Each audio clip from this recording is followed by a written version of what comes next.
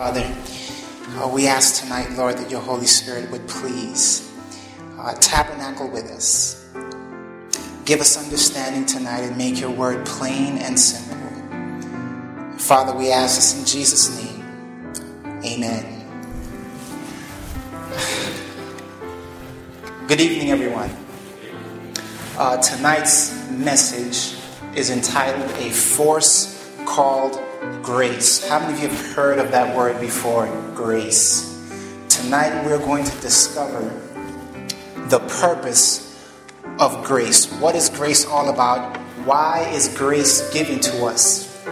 And why is it so important to understand what grace is? Let me begin by saying this. In the Bible, Jesus told us that in the last days, it would be, he says, as it were in the days of the Son of Man, so shall it be. Or rather, as it was in the days of Noah, so shall it be in the days of the Son of Man.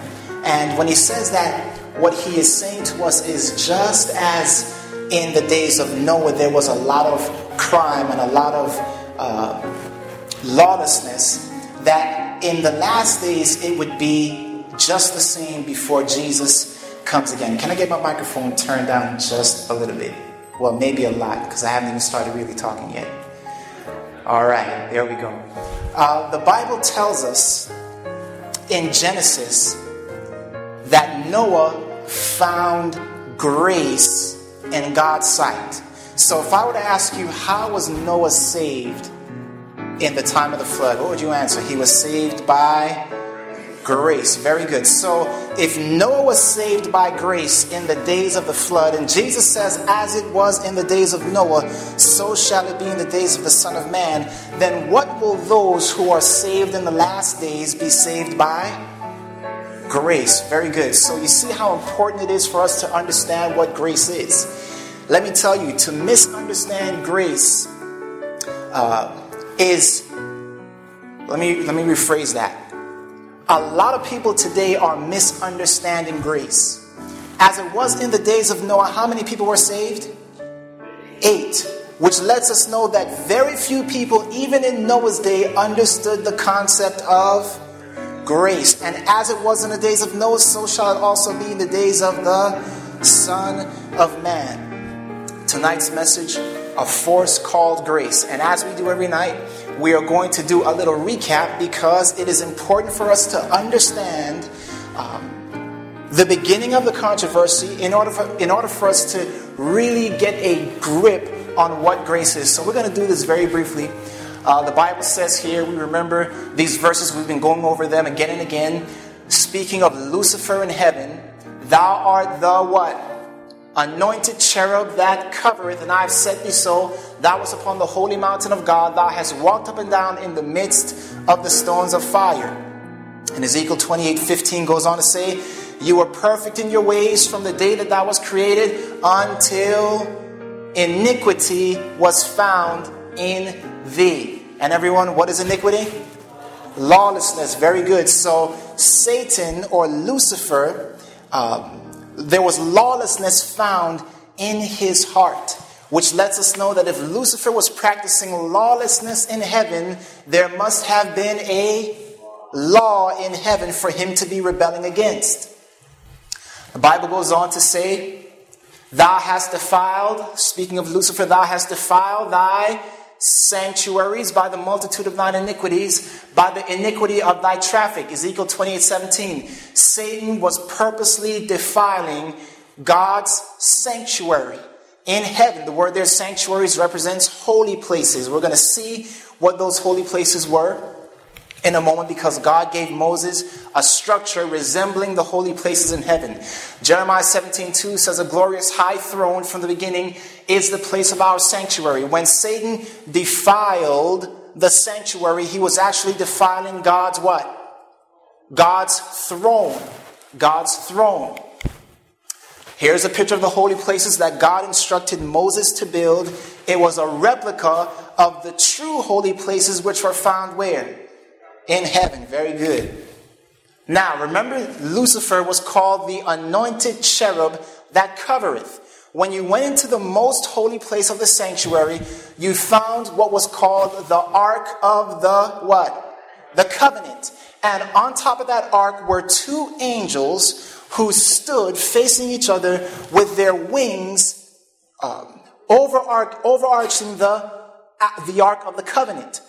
Lucifer was one of the angels in heaven that held a very high position. And he was next to the throne of God, and he was covering the Ark of the what?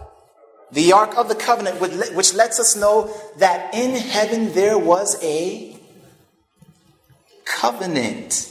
Does that make sense? In heaven there was a covenant. What was Lucifer covering? He was covering the what? The Ark of the Covenant. So he is called the covering cherub in Ezekiel 28:14. Now look at what the Bible says again. How art thou fallen from heaven, O Lucifer, son of the morning? For thou hast said in thine heart, I will ascend into heaven. I will exalt my what? Throne above the stars of God. I will be like the Most High. And we remember that what Lucifer was saying here was, who do the stars of God represent? Angels. So Lucifer was here saying that he wanted to exalt his throne, his dominion, his rule over the angels of God. And then he says, I will be like the Most High. What is the Most High like, everyone? Loving, kind, merciful, long-suffering. What was Lucifer saying when he said, I will be like the Most High? I can be like God without having to obey his what? His law. Very good. All this is very important foundation work.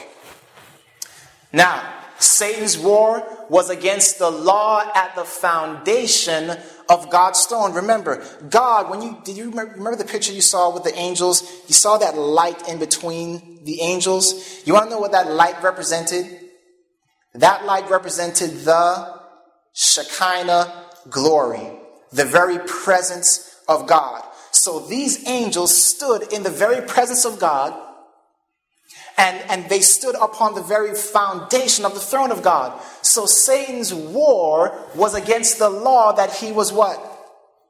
That he was covering. Very good. What did he say? I don't need a law to be holy like God. Laws are for who? Slaves. If angels are truly free, why the need for a law? Remember, God had created the angels free, and Satan began to challenge that. If we're really free, why do we need a what? Why do we need a law? But the very law itself, brothers and sisters, was the law of self-sacrificing love. That's not a slavery law, brothers and sisters. That's a law of freedom. How many of you like laws that protect your freedom? Amen. This is what that law was. And Satan began to become deranged in his mind. Satan desired to do what?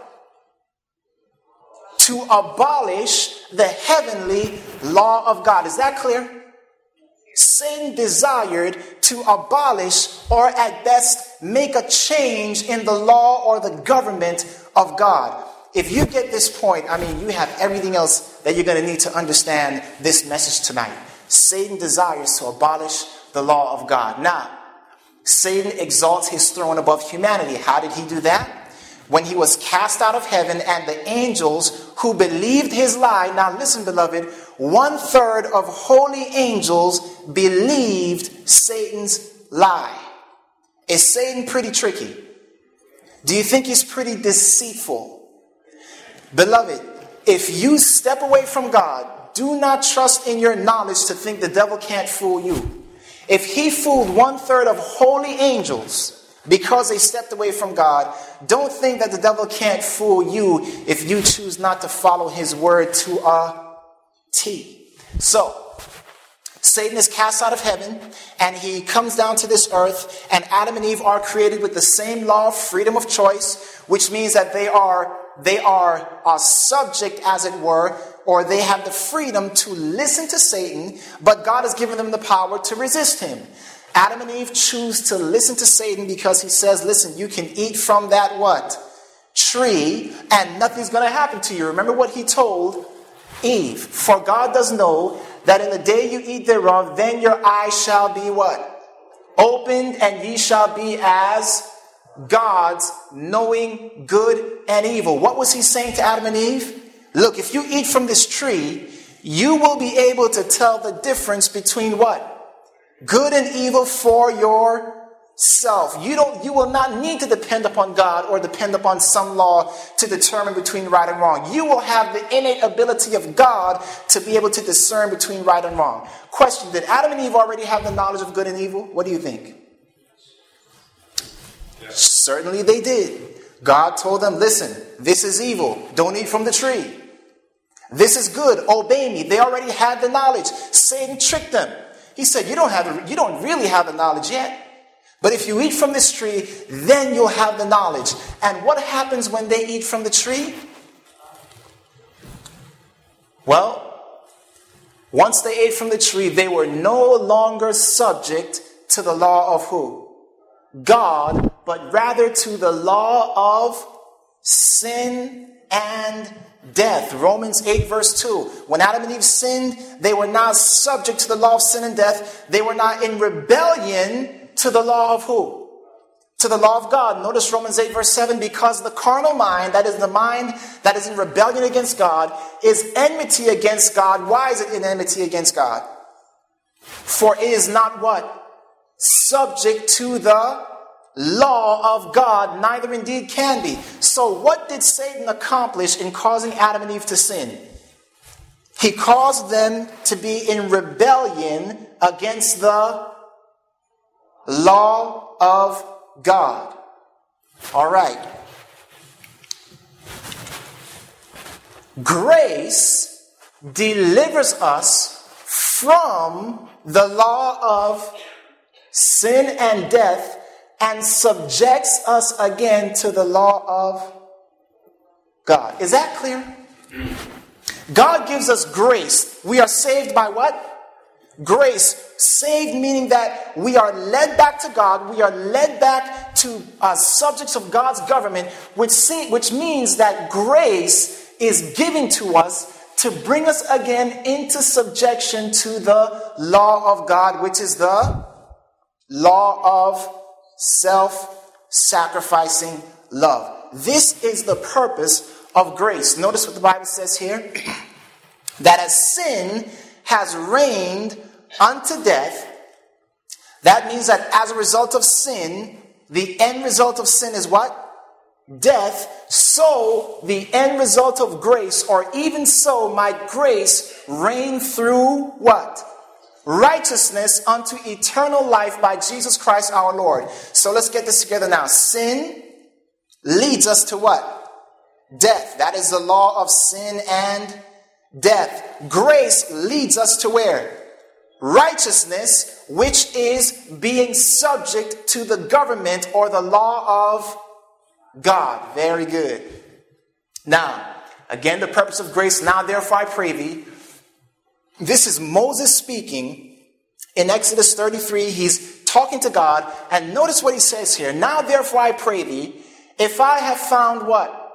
Grace in thy sight, show me now thy way, that I may know thee, that I may find grace in thy sight. According to Moses, Moses equated grace with knowing the what? The way to God. So what is grace given to us for? To lead us back to God, to show us the way unto salvation. This is the purpose of grace. Notice again, God's way is where? In the sanctuary. Very good. Psalms 77 verse 13. Thy way, O God, is in the sanctuary. Who is so great a God as our God? Now let me ask you a question. Which sanctuary is God's way in? In the heavenly sanctuary. Now, you remember we talked this past Wednesday, the prophecy of 70 what? The 70-week prophecy. And in a nutshell, that 70-week prophecy pinpointed the transition time between the earthly sanctuary and the heavenly sanctuary. At the end of the 70 weeks, that's when Jesus died, that's when the veil in the earthly temple was rent, and that's when Jesus ascended to heaven and anointed the heavenly sanctuary and began his ministry there. Thy way, O God, is where? In the sanctuary. Now, I want you to realize something. I didn't mention this in our discussion Wednesday on the 70 weeks. But do you realize how much war is going on in Israel right now that has to deal with with a temple being rebuilt in Israel? How many of you know about that? Get this point.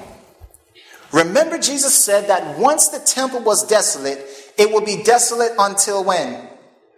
Until the end. So notice what Satan is doing, beloved. Everybody is focusing on a supposed temple that's going to be rebuilt where? In Jerusalem, and nobody is talking about the real temple where? In heaven. Beloved, people are dying. Christians are encouraging Jews, you've got to rebuild this temple, you've got to rebuild this temple. And everybody is focused on a temple to be rebuilt over in Jerusalem when God is trying to get our attention on the temple where? In heaven. Now, beloved, where are we going to find the meaning of grace? In a supposed temple to be in Jerusalem or in the heavenly sanctuary? In the heavenly sanctuary. And that is why God wants us to look up. And that's why Satan wants us to look forward to some imaginary temple that's going to be rebuilt when God says it will lay desolate for how long? Until the end. That is the importance of the 70-week prophecy. It directs our attention from the earthly to the heavenly. So which sanctuary? It is a sanctuary in heaven that God's way is in. Now I want you to notice Hebrews 10 verse 29 speaks about the spirit of grace. How many of you knew that grace was a spirit?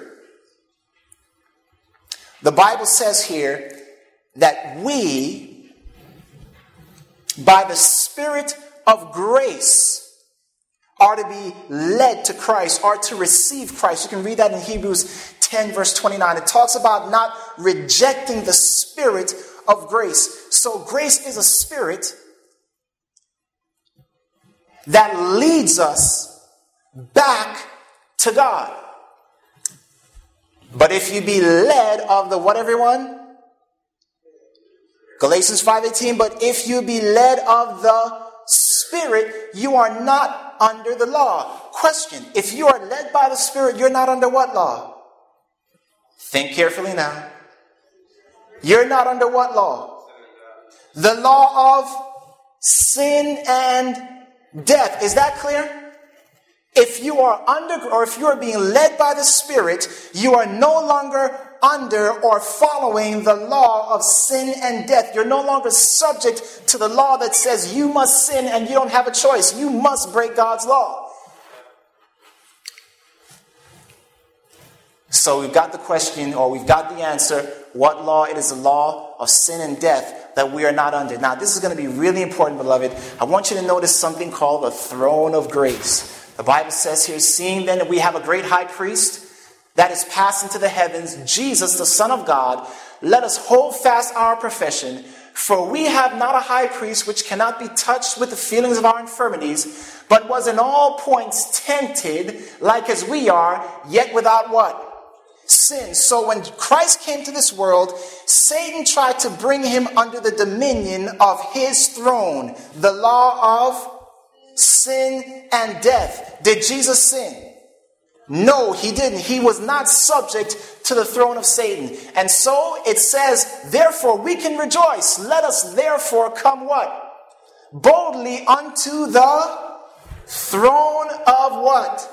Grace, that we may obtain mercy and find grace to help in the time of need. Hebrews 4:14-16. So beloved, there is something then called the throne of grace. What is that throne? It's that same place upon which God sits in heaven. So the Bible is inviting you and I to come unto the throne of grace. How do we get to the throne of grace?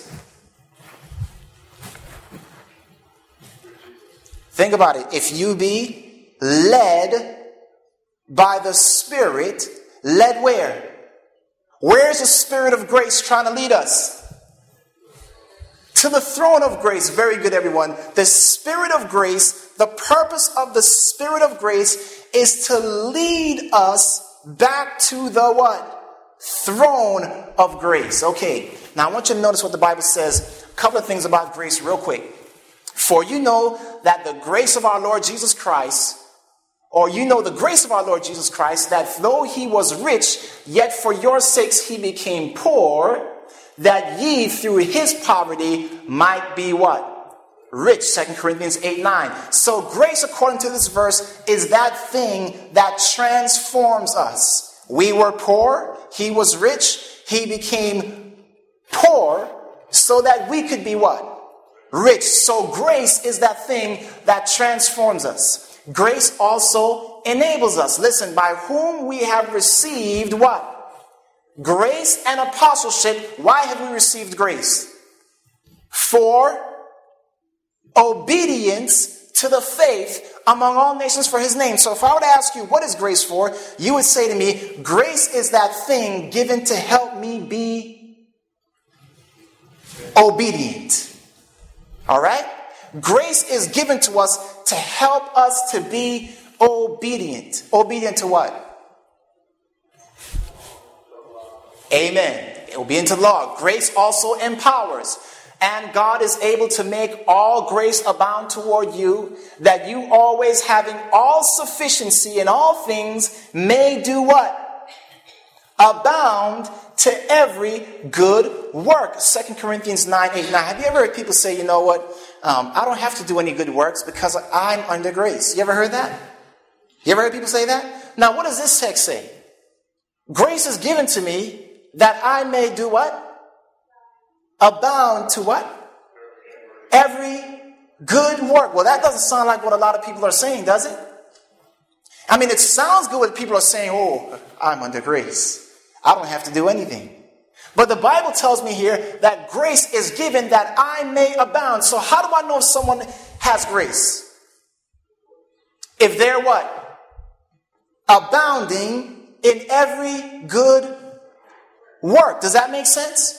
If I say I have grace, but I'm out there doing all kinds of heinous things, then we know that that's not really the grace of God, right? Okay, now, the Spirit of grace leads us to where, everyone? The throne of grace. Now, let me ask you something. Where is the throne of grace on this chart? Right here. So look, remember we talked about this the other night in the sanctuary. This is a bird's eye view of the sanctuary, the most holy place, the holy place, and the outer court. The first thing that we do when we come to Christ is we must do what? Confess our sins. This is the altar of sacrifice. But then we move on to what? Cleansing. God cleanses us. He helps us to get rid of those things in our lives that separate us from him. And then he does what? He says, you must feed on my word. You must study my word. He leads us to prayer. He leads us to let our light shine. And then the throne of what? Grace. Beloved, remember, we saw the cross there. Jesus says, I am the way, the truth, and the life. No man cometh unto the Father but by me. Where is the Father in this chart? Right here, beloved, the throne of grace, the same place upon which the two angels were standing on either side, covering the ark of the what? The covenant. Now, you notice that G there. What is that G for? What do you think that G is for? Come on, think hard now. Very good. That G stands for grace. Grace is that spirit that leads us step by step in the walk of salvation until we finally come to where? To the throne of God, or the throne of grace, where the ark of the covenant is, which was the foundation of God's government in heaven. Thou shalt put the mercy seat upon the ark of the testimony in the most holy place. That's Exodus 26, verse 34. So God's mercy seat rested right on top of the ark of the testimony, or the ark of the covenant. Was this also true in heaven?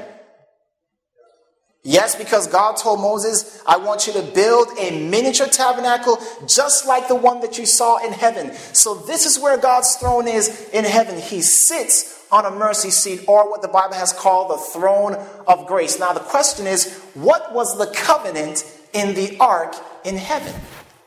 That's the question. Now you all should know this answer because we've been going over it quite a lot. What do you think was the law or the covenant that was in the ark in heaven? Well, let's read it. For all the law is fulfilled in what? One word, which really means one sentence here. Even in this, thou shalt love thy neighbor as thyself. The law of what? Self-sacrificing love. I believe that if you were going to go to heaven before sin entered and you opened up that ark, you would have seen one word in there. And that would have been what? Love. That's the law? Yep, that's the law. Love. Now, I want you to notice this because after Adam and Eve had sinned, their knowledge of what? Good and evil was distorted. In other words, they could no longer tell the difference, or they began to lose their capacity to tell the difference between good and evil. And throughout history, it's gotten worse and worse. So now you can look in the newspaper and you see all kinds of crazy things going on, and people saying there's nothing wrong with that. Have you heard it?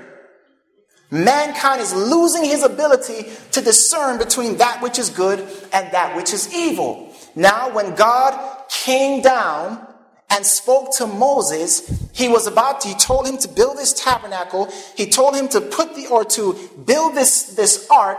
And what was he going to put in the ark? The same law of love. But mankind had become so foolish that God had to do something for them. Notice, for God does know that in the day you eat thereof, then your eyes shall be opened, ye shall be as gods knowing good and evil. They lost that knowledge, and now God comes to Mount Sinai and he gives them the what? The 10 Commandments. Now, how many of you want to know what the 10 Commandments really is? All right, here's the answer. The 10 Commandments is the law of love for...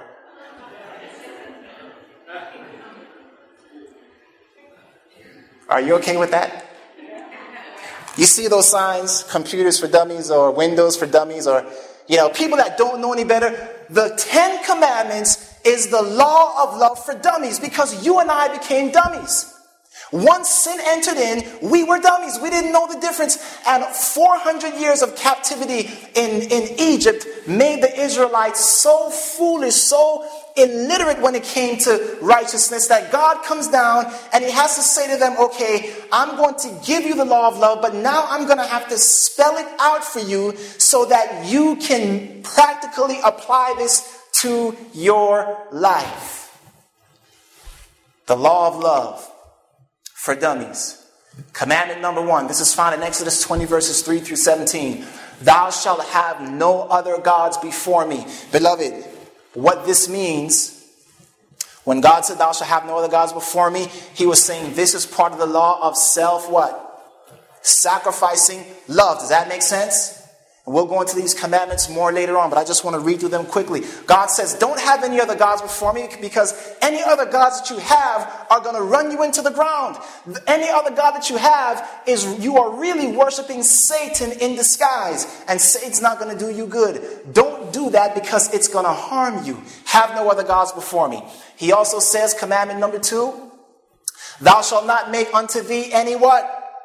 Graven images. In other words, he says, listen, when you're worshiping these graven images, these gods that don't speak, you're opening yourself up to the arch enemy Satan. Don't do it. You will harm yourself by so doing.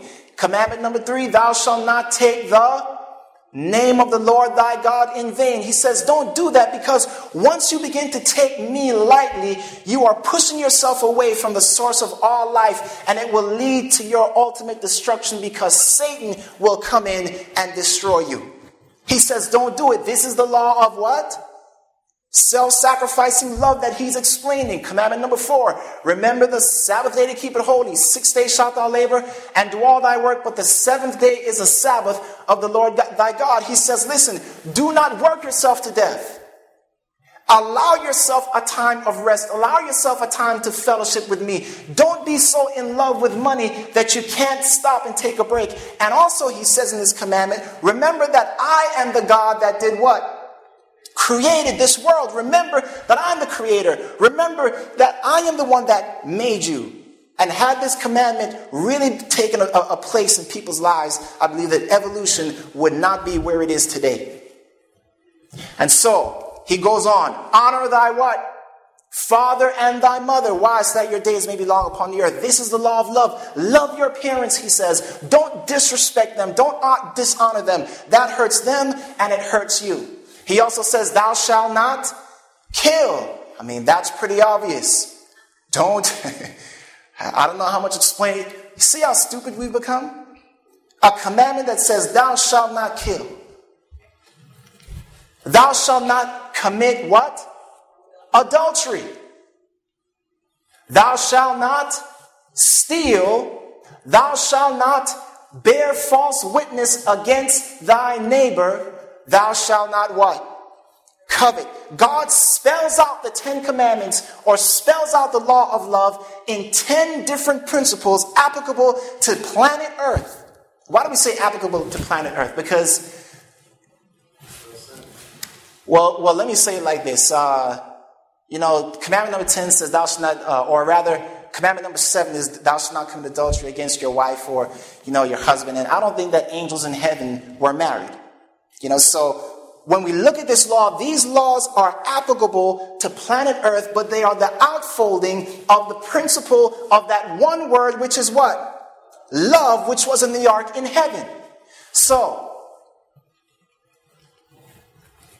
listen to what Paul says here, or rather Peter. I have written briefly, exhorting and testifying that this is the what? True grace of God wherein you stand. Question.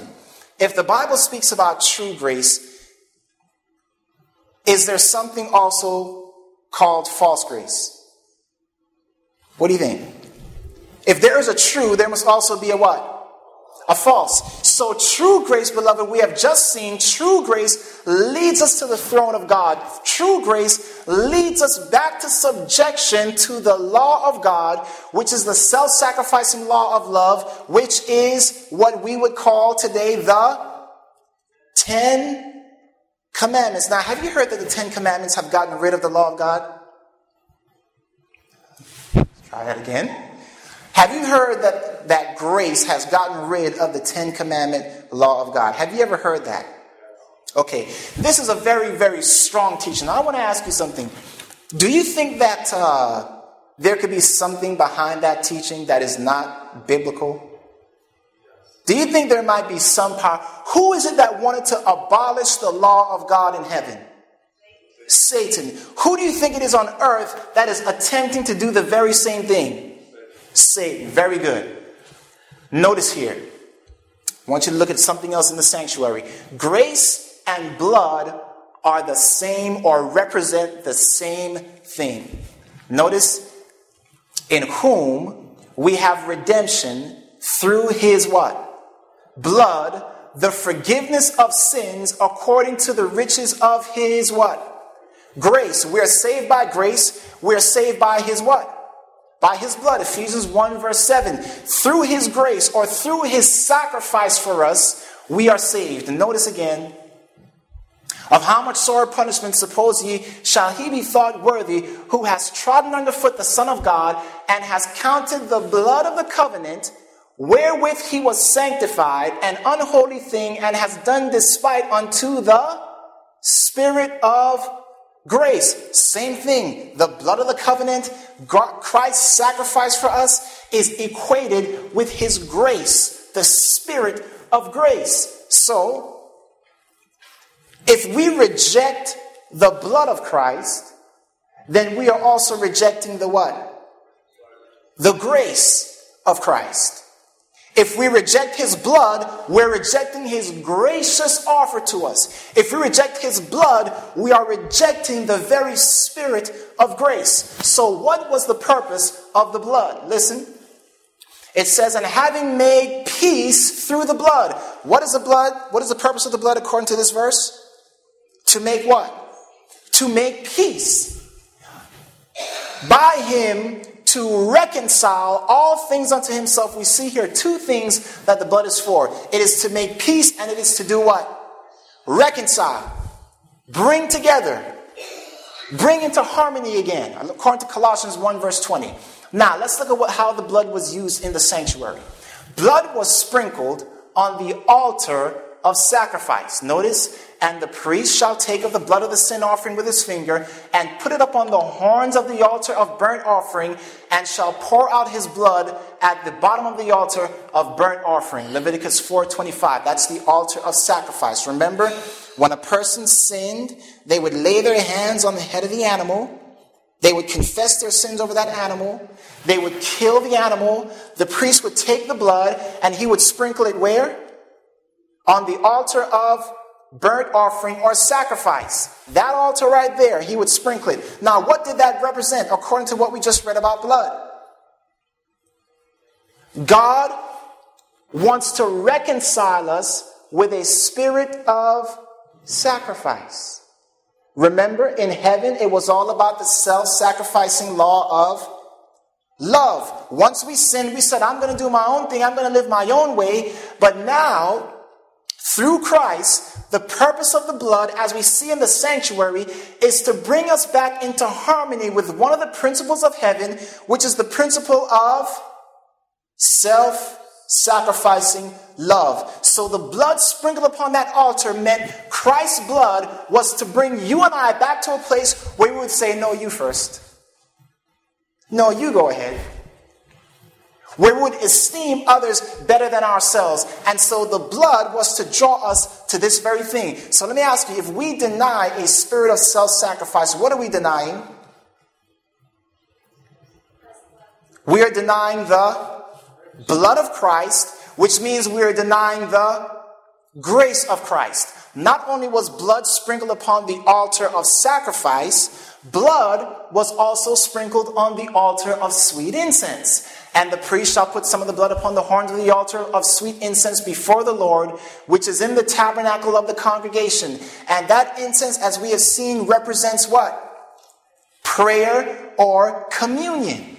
So through the blood of Christ, the purpose of the blood is not only to reconcile us with a spirit of sacrifice, but to reconcile us with a spirit of communion with God. Amen?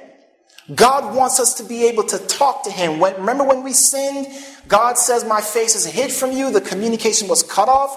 But through the sacrifice of Christ, that blood sprinkled upon the altar of incense meant that God was trying to bring us back into a spirit of communion or prayer with him. God loves us. He wants to talk to us. We go about our days and we don't have time to talk to God at all. The blood of Christ says, I want to reconcile you into a living communication with me. Let me ask you, if we say, you know what, I'm not going to pray. I don't want to talk to God. What are we denying? We're denying the blood of Christ, and thus we're denying the grace of Christ. The purpose of the blood is to reconcile. Not only was the blood sprinkled upon the altar of sacrifice and the horns of the altar of sweet incense, but the blood was also sprinkled on the mercy seat. Listen, then shall he kill the goat of the sin offering that is for the people and bring his blood within the veil and sprinkle it upon the what?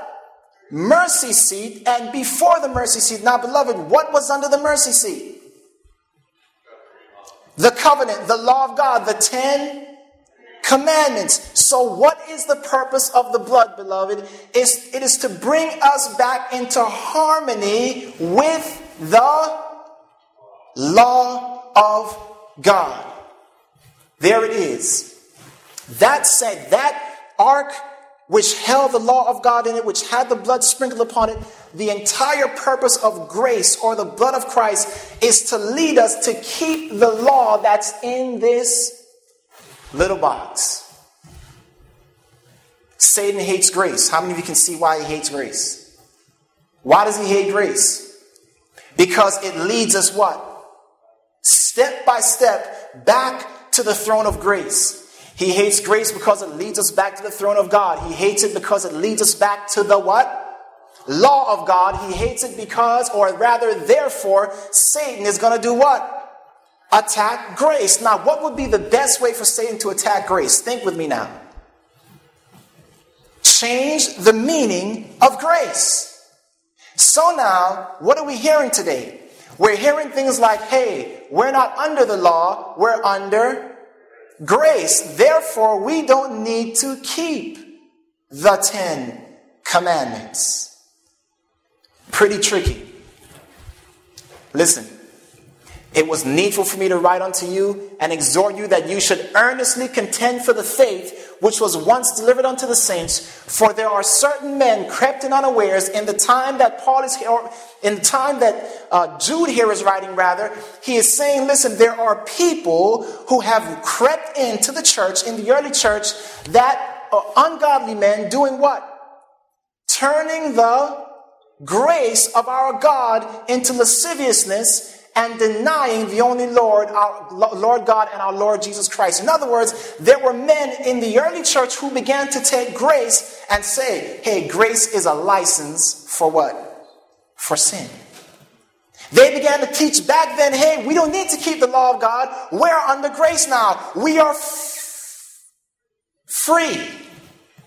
Because if we had a law, then that would mean that we could not be what? Free. And God loves us. We are not slaves. So therefore, the law of God is done away with. And now grace is that thing that covers us. Go ahead and sin. Do what you want to do. Live how you want to live. Because we're saved by what? By grace. A lie, beloved, from the devil. Remember, Satan's war was against the law at the foundation of God's throne. And today, beloved, we hear Christians saying, we don't need a law to be like Jesus. How many of you have heard that? We don't need a law to be like law. Why? The keeping of God's law is legalism. Beloved, think about this. This is the same thing Satan said in heaven. God, why do you have a law? If we're truly free, why is there a law? This is legalism. And he got all the other angels to say, yeah, this is legalism.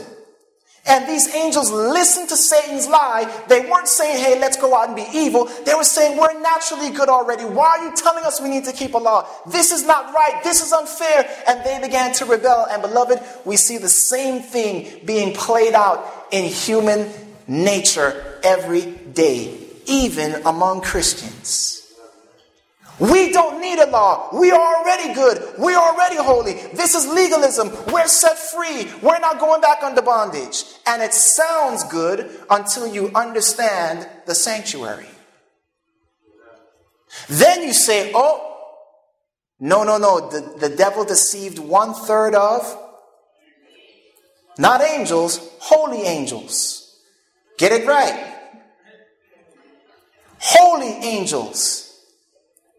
With the purpose, not saying, hey, let's go out and be evil. Yeah, now they're evil. But the original intent was, look, we are already good. The law of God, listen to what people are saying, beloved. How insidious. Look, the law of God has been abolished by who? What? Now, beloved, the world may believe this, but you and I know better. We've seen the controversy already. We've seen that it was Satan who wanted to destroy what was in the ark, not Jesus. Why would Jesus come down to this planet to remove the foundation of God's throne? Does that make any sense? No sense at all. And yet there are well-meaning people. I'm not saying these people are, intentionally teaching something false. But beloved, we can get into a habit of repeating things that we've heard. Well, we just grew up with this, so yeah, we're not under the law, we're under grace, not even knowing what that means.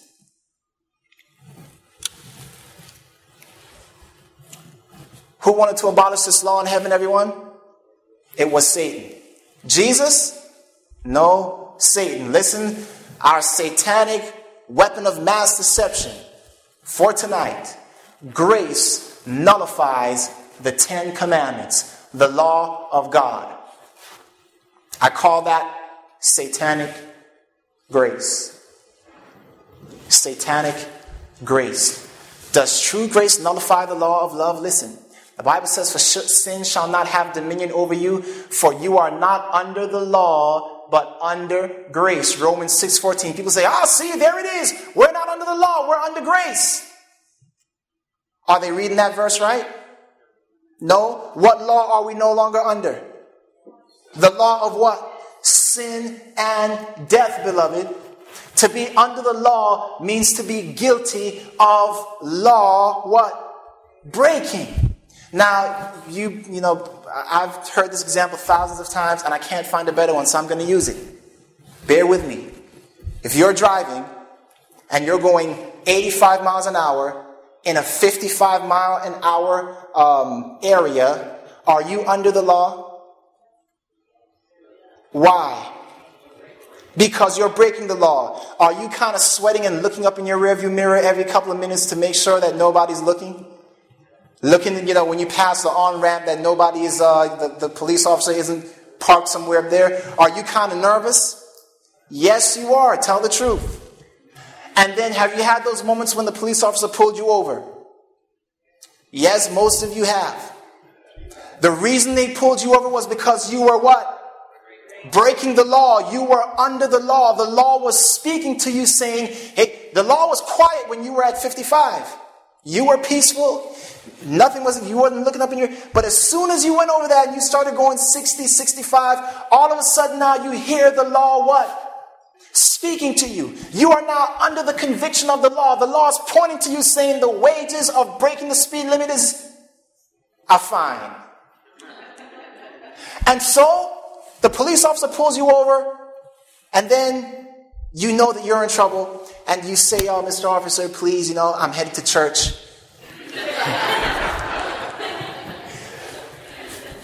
Have mercy on me. Have what? Mercy on me. And the police officer says, okay, I'm going to give you mercy. And he gets rid of that ticket. Are you under the law? Are you now under the law? No, beloved. He has given you what? Mercy. He has forgiven you. You are free, technically speaking. Amen? The law is no longer speaking to you, although you still hear the echo. And so now he gets in his car, and what do? You're no longer under grace, right? Woohoo! I am free. What do? You peel off.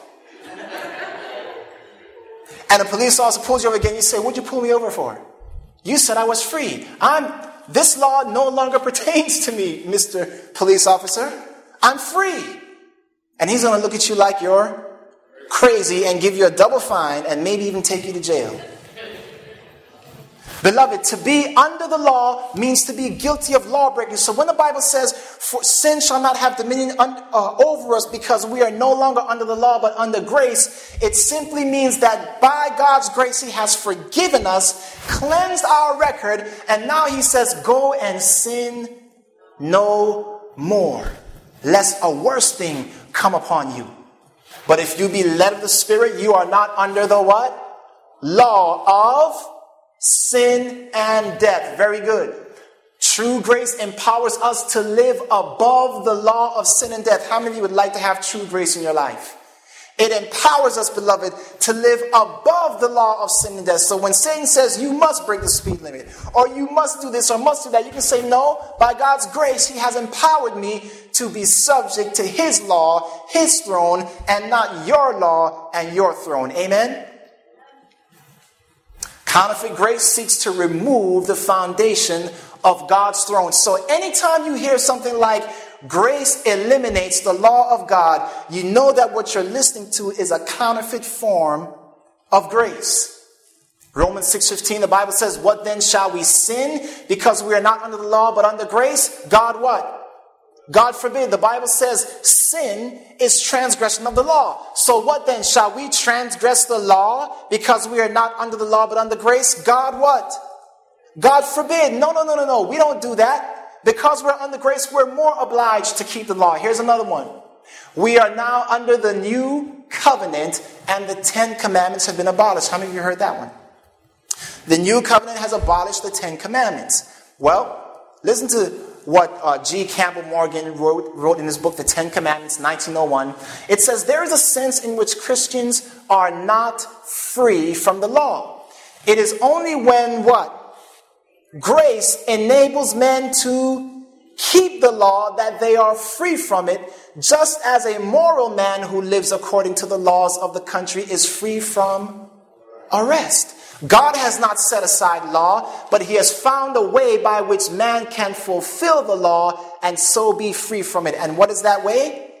Grace. A force called grace. Now I remember in that movie where they said, the force be what? With you. Beloved, we don't need the force that movie is talking about. What we need is what? Grace. May grace be what?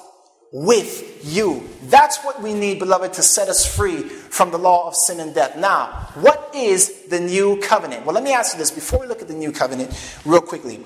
If we make a covenant, you and I make a covenant, and that covenant has 5 parts to the covenant. And then you go back and, you look at those 5 parts, and then you say, you know what, I don't like this covenant. There's a couple of things in here that I don't like, and we're going to change 2 or 3 elements of it. Do we now have a new covenant? Yeah. All you have to do is change what? 1 element, and you have a new covenant. So let's figure out, first of all, what was the covenant that God made? This is the covenant that I will make with them after those days, say the Lord. I will put my what? Laws into their hearts and in their minds will I write them. The new covenant, God says clearly in the book of Hebrews, is that he wants to write his law where? In your heart. That's what the new covenant is. Now, let's go ahead and look at the aspects of the covenants very quickly. I'm going to run through this. We're going to look at the aspects of the old covenant, the status, and then what it is under the new covenant. So, number 1, there was a covenanter. Who was a covenanter? God. Is it the same in the new covenant? Yes, it is. God. Very good. There was a covenantee. Who was a covenantee? Israel. Has the status changed? Yes, it has. We're going to see that in another study. That now the Bible says that it is spiritual Israel, which can be made up of both literal Jews and Gentiles. In other words, anyone can be a part of this new covenant. In the Old Testament, it was only Israel after the what? After the flesh. In the new covenant, anyone who says, Jesus, I want to follow you as my Savior, we will see, becomes part of Israel. All right? There were the words of the covenant. They were the 10 laws or the 10 commandments. Beloved, the status is the same in the new covenant.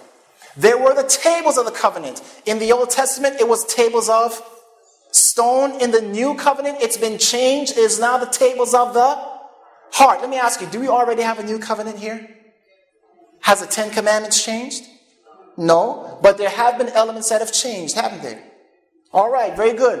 What else? There was the blood of the covenant. The old covenant was sealed with the blood of an animal. In the new covenant, it's the blood of Jesus. There was a mediator. That mediator was who? Moses in the old. Who is in the new? Christ. There was a sanctuary. In the old covenant, it was an earthly. In the new, it is a heavenly. There was the ark, and that was earthly. In the new, it is heavenly. So the new covenant, beloved, does not mean that God all of a sudden got rid of his 10 commandments. It simply means there were aspects of the covenant that had changed, and we see them all listed out right here. So the new covenant does not signify that God has changed his commandments. In fact, we find all the 10 commandments right here in the New Testament. All in Matthew. No other gods, idolatry, taking God's name in vain, lawful to do well on the Lord's day, honor your parents, do not murder, do not commit adultery, do not steal, bearing false witness, and coveting. It's all there in the New Testament. It hasn't been abolished. What law was blotted out then? Listen to what this says. Blotting out the handwriting of ordinances that was against us, which was contrary to us, and took it out of the way, nailing it to the what? To his cross. Let no man therefore judge you in meat or in drink or in respect of a holy day or of the new moons or of the Sabbath days, which are a shadow of things to come, but the body is of Christ. And people again say, see, that's the law, that's the 10 Commandment law right there. The Bible clearly says in the New Testament that this law, this handwriting was blotted out. But you and I know better. Why? Because Christ's death abolished the ceremonial law. Listen, remember our 70-week study? And he shall do what? Confirm the what? Covenant with many for 1 week. And in the midst of the week, he shall cause the what? Sacrifice and the what? Oblations to cease. Now notice this. It says that he would do two things here. One, he would what? Confirm, but something else he would cause to what? Cease. The Bible says that he was going to confirm the what? Covenant. What is a covenant? I will write my laws in your heart. This is Jesus, speaking about Jesus here. Jesus would confirm the covenant, but he would cause the what? Sacrifices and the oblations to cease. In other words, remember when Jesus died, the veil in the temple was ripped in two, which signified an end of all the sacrificial offerings, what is known as the ceremonial law. This ceremonial law is where people took all their animals and sacrificed. Do we need to sacrifice today? No, we don't. It also talked about drink and meat and other offerings. Drink offerings and meat offerings. Do we need to offer up drink and meat offerings in a sanctuary today? No. This was all nailed to the cross. There were 7 ceremonial Sabbaths under the ceremonial law. They were the Passover, unleavened bread, first fruits, Pentecost, Feast of Trumpets, Day of Atonement, and the Feast of Tabernacles. Do we need to keep any of these today?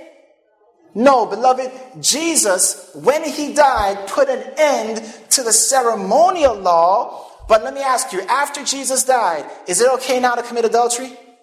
Because we're free? Is it okay now to steal? You can go down the list, beloved. The ceremonial law is what was nailed to the cross. The covenant Jesus came to confirm. Now, I want to look at a couple texts that people use and say, hey, listen, this is definite proof that we don't need to keep the 10 Commandments. Number 1, for Christ is the what? End of the law for righteousness to everyone that believeth. There we go. The Bible says it there. Christ is the what? End of the law. That means the law is finished. Christ finished the law. Well, beloved, the only problem with that is if you look at 1 Timothy 1:3, it says, now the end of the commandment is charity out of a pure heart and of a good conscience, and of faith unfeigned. What does it mean that when it says now the end of the commandment is charity? That's right. The goal of the commandment is what? Is charity out of a pure heart. Likewise, beloved, for Christ is the what? The goal of the law for everyone, for righteousness to everyone that believeth. In other words, the law of God, the purpose of the law of God is to lead us back to Jesus. You get that? Christ is the end of the law. It doesn't mean that Christ has finished the law or the law is done with. It says he is the goal or the purpose of the law. Look again. James 5:1, behold, we count them happy which endured. You have heard of the patience of Job and have seen the termination of the Lord. You all didn't get that. You have seen the what? End of the Lord. Is this verse saying that the Lord is finished?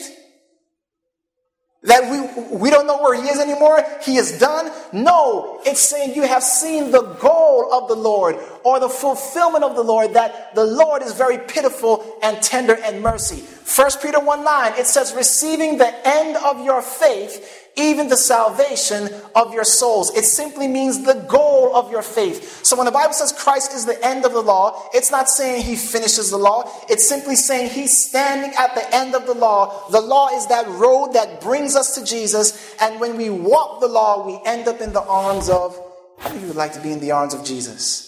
Yes, beloved, he is the end of the law, and the way we get to him is by following the Spirit of grace, taking us back to the throne of grace. How about this? Christ has redeemed us from the law. How many of you have ever heard Christ has redeemed us from the law? Well, the Bible tells us Christ has redeemed us from the what? Curse of the law. He hasn't redeemed us from the law. He's redeemed us from the curse of the law, being made a curse for us. For it is written, curses everyone that hangeth on a tree. What is the curse of the law? Death. When you sin, the wages of sin is death, the Bible says. The curse of the law itself is not a curse. It is breaking the law that is a curse. And so when the Bible says that he delivers us from the curse of the law, it simply means he has forgiven us. And the curse is no longer hanging over our heads. What fruit had ye then in those things whereof you are now ashamed? For the end of those things is death. But now being made free from what? Sin, and becoming servants to God, you have your fruit unto holiness, and the end everlasting life. For the wages of sin is death, but the gift of God is eternal life through Jesus Christ our Lord. Romans 6:21-23. One more. And then we're going to move into our final segment here. The law, a schoolmaster. People say, hey, the law is just a schoolmaster. According to the Bible, it says, but before faith came, we were kept under the law, shut up unto faith, which should afterwards be revealed. Wherefore the law was our what? Schoolmaster to bring us unto Christ, that we might be justified by faith. But after that faith has come, we are no longer under a schoolmaster. Galatians 3:23-25. So I want you to get the analogy here. People say, see, the law was just a schoolmaster. It's brought us to Christ, and now we're over. How many of you ever been to a dentist? How many of you would like if you were sitting in your dentist seat one day and he's just, sharing some personal things with you, and he's going, I went to school and I was taught by my teachers, but now that I've graduated, I don't go by anything they say anymore. I am no longer under a schoolmaster. Or let's say that you were in an airplane, and as you were flying, you noticed that the plane was kind of really doing some really weird things, and you thought maybe I ought to go talk to the pilot. And he says, oh, not to worry. I went to school for this, but after I graduated, I threw out everything that I learned because I'm no longer under a schoolmaster. How many of you would be comfortable with that?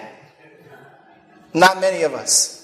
Beloved, the schoolmaster, we don't throw out the lessons the schoolmaster has taught us. We keep them with us for life. So this is not saying what people think it's saying. No, the law. Listen to James. It says, for if any be a hearer of the word and not a doer, he is like unto a man beholding his natural face in a glass. For he beholdeth himself, and goeth his way, and straightway forgetteth what manner of man he was. But whoso looketh into the perfect law of liberty, and continueth therein, he being not a forgetful hearer, but a doer of the work, this man shall be blessed in his deeds. In other words, the Bible says the law of God is like a mirror. And when you look at that mirror, you notice what? When you wake up in the morning, you look at that mirror, what do you notice? You don't look too good. Now, do you go up to the mirror and say, man, I've got to get clean? And do you start rubbing your face against the mirror? No. Where does the mirror direct you to? To the water, that's right. And you turn the water on and you wash your face and you do what you need to do. And the mirror helps you to discern if you are ready to now step outside for the public to see you. Amen? Same with the law of God, beloved. The law of God is that mirror that we can look at and say, how close am I to Jesus? Oh, not close enough yet. I've still got adultery in my heart. I've still got theft in my heart. Lord, look at me. I'm filthy. Clean me, please. And as you continue to look at that mirror, you continue to draw closer to Christ. The mirror doesn't cleanse you. It's the water of Jesus that cleanses you. Amen? All right, so we're getting all this straight. Now, I want you to look at the testimony of Jesus. We're not going to go through these, but let's listen. John 14:15. If you love me, keep my what? Commandments. That's Jesus speaking. Matthew 19:17. He says, if you will enter into life, keep the what? Commandments. Beloved, that's Jesus speaking. I would rather go with Jesus than any teacher who tells me, don't worry about the commandments. How about you? I would rather listen to Jesus' words than to listen to some professor, PH, LH, you know, that whole thing, and saying, hey, we don't need to keep the law of God. Because Jesus himself says, if you will enter into life, keep the commandments. You can write these verses down if you want to and check them out. Matthew 22, 36 through 40, it says Christ gives them 2 commandments, which is love the Lord your God with all your heart and love your what? Neighbor as yourself. He says these are the 2 commandments. Beloved, people say these commandments have replaced the 10 commandments. No, they haven't. If you look at the first stone, you will notice that the first 4 commandments we looked at are things that a person does if they love who? God. And the last 6 relate to your neighbor. So when Jesus gives us those 2 commandments, he is summing up the 10. Amen? All right. What about the testimony of Paul? Romans 2:13, Paul says the doers of the law shall be justified. Romans 3:31, he says we establish the law. That doesn't sound like getting rid of it to me. Romans 7:12, he says the law is holy and good. Romans 8 verse 4 and 7, he says the righteousness of the law is to be fulfilled in us. And then he says the carnal mind is enmity against the law of God. In other words, the carnal mind doesn't want to keep it. Testimony of James, whoso shall keep the whole law and yet offend in how many? 1 point, he is guilty of how much? All. For he that said, do not commit adultery, said also, do not kill. Now if thou commit no adultery, yet if thou kill, thou art become a transgressor of the law. So speak ye and so do as they that should be judged by the law of liberty. If you read the testimony of John, in 1 John, hereby we do know that we know him if we what? Keep his commandments. He that saith, I know him, and keepeth not his commandments is a liar, and the truth is not in him. That's 1 John 2, 3, and 4. Again, by this we know that we love the children of God when we love God and keep his commandments. For this is the love of God, that we keep his commandments, and his commandments are not grievous. All right, beloved. We have a quiz tomorrow. You need to prepare for this quiz. This is your quiz. Listen now, you've got to follow this, okay? If you're getting weary, just wake up just a little longer. If you come unprepared for this quiz, I will know. All right. Revelation Star Wars. Listen, the dragon was wroth with the woman and went to make war with the remnant of her seed, which do what? Keep the commandments of God and have the testimony of Jesus Christ. When you decide to keep the law of God, Satan is going to get what? Angry. That's who the war is between. What did Satan say? For thou hast said in thine heart, I will ascend into heaven. I will exalt my what? Throne above the stars of God. I will also sit upon the mount of the congregation in the side of the north. Isaiah 14:13. Satan is trying to find a way to exalt his throne over who? Over who? Over you. Okay, I didn't hear that. Very good. He's trying to find a way to exalt his throne over each and every one of us. How is he going to try to do that? We remember the little horn, speaking of the Antichrist, who Satan works through. It says, he shall speak great words against the Most High, and shall wear out the saints of the Most High, and think to change, to do what? Change times and laws. Daniel 7:25. Satan would work through this power to attempt to change laws. Whose laws? God's laws. Why would he do something like that? If he can change God's law and have you follow that changed law, whose throne are you under? Does that make sense? Watch this. Your quiz is coming up. Listen. The Bible says her prophets are light and treacherous persons, talking about false prophets. Her priests have polluted the what? Sanctuary. They have done violence to the law. So how do we pollute the sanctuary? By doing what? Violence to the law. Speaking of that same little horn, it says, and out of one of them came forth a little horn, and it waxed great even to the host of heaven. And it cast down some of the hosts and other stars to the ground and stamped upon them. Yea, he magnified himself, this Antichrist, magnifies himself to the prince of the host, that's Jesus, And by him, that is Antichrist, the daily sacrifice was taken away, and the place of his what? Sanctuary was what? Cast down. Satan will attempt to cast down Christ's sanctuary or pollute it. How? How? By doing violence to the law. Doing violence to the law, how? By thinking to what? Change times and laws. Okay, I just went back 3 slides. Let me do this quickly. Listen. It says, same little horn, and arms shall stand on his part, and they shall do what? Pollute the sanctuary of strength, and shall take away the daily sacrifice. And such as do wickedly against the covenant shall he, the Antichrist, corrupt by flatteries, but the people that do know their God shall be strong and do exploits. The people who can't be deceived, the people who understand the sanctuary, will not be fooled by Satan's polluting the sanctuary by changing the law. My covenant, look at what God says, my covenant will I not break, nor alter the thing that has gone out of my lips. In other words, God says, I'm not going to alter my covenant, but Satan's purpose is to think to change times and laws. And look at this powerful verse, beloved. Here is your quiz. Shall the throne of iniquity, whose throne would that be? Satan's. Watch this now. Shall the throne of iniquity have fellowship with thee, which frameth mischief by a law? Psalms 94:20. What is Satan going to do here? Here's his diabolical plan. Slip into the law of God a commandment that seems to be in honor of God, even done by God, changed by God, but is really in honor of who? Satan, done by Satan. Frame mischief by what? By law. Is that cunning?